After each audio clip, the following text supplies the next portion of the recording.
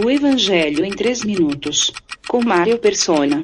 Nos últimos 3 minutos, vimos pessoas agindo como crianças mimadas. Não existe argumento para quem deliberadamente deseja duvidar de Jesus. Por isso ele diz, a sabedoria é justificada por seus filhos. Como entender isso?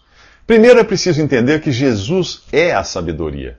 Em 1 Coríntios, Paulo diz que ele foi feito sabedoria para os que creem nele. No livro de Provérbios, a sabedoria é personificada. Mas afinal, por que a sabedoria é justificada por seus filhos?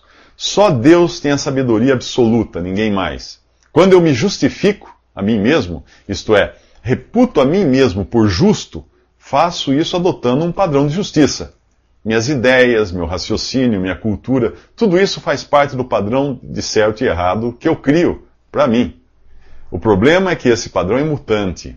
As coisas que hoje considero certas não são as mesmas de 10 anos atrás e provavelmente serão diferentes de minha opinião daqui a 10 anos. Você considera antiquadas as ideias de seus pais e avós, mas se esquece de que seus filhos e netos pensarão o mesmo de você. Portanto, quando eu adoto como justo o meu padrão, eu excluo o padrão divino. Quando adoto como certa a minha opinião, eu excluo a opinião divina. Quando a minha sabedoria é a referência, eu automaticamente jogo para escanteio a sabedoria divina. Acabo agindo como filho ou resultado da minha própria sabedoria.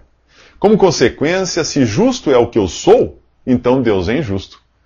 Porque o meu padrão é necessariamente diferente do dele.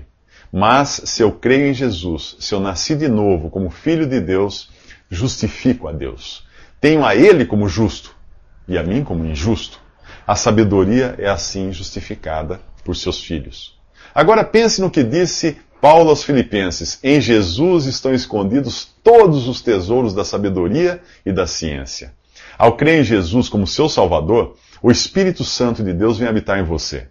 Todos os tesouros da sabedoria e da ciência de Deus, que estão em Cristo, ficam disponíveis para você.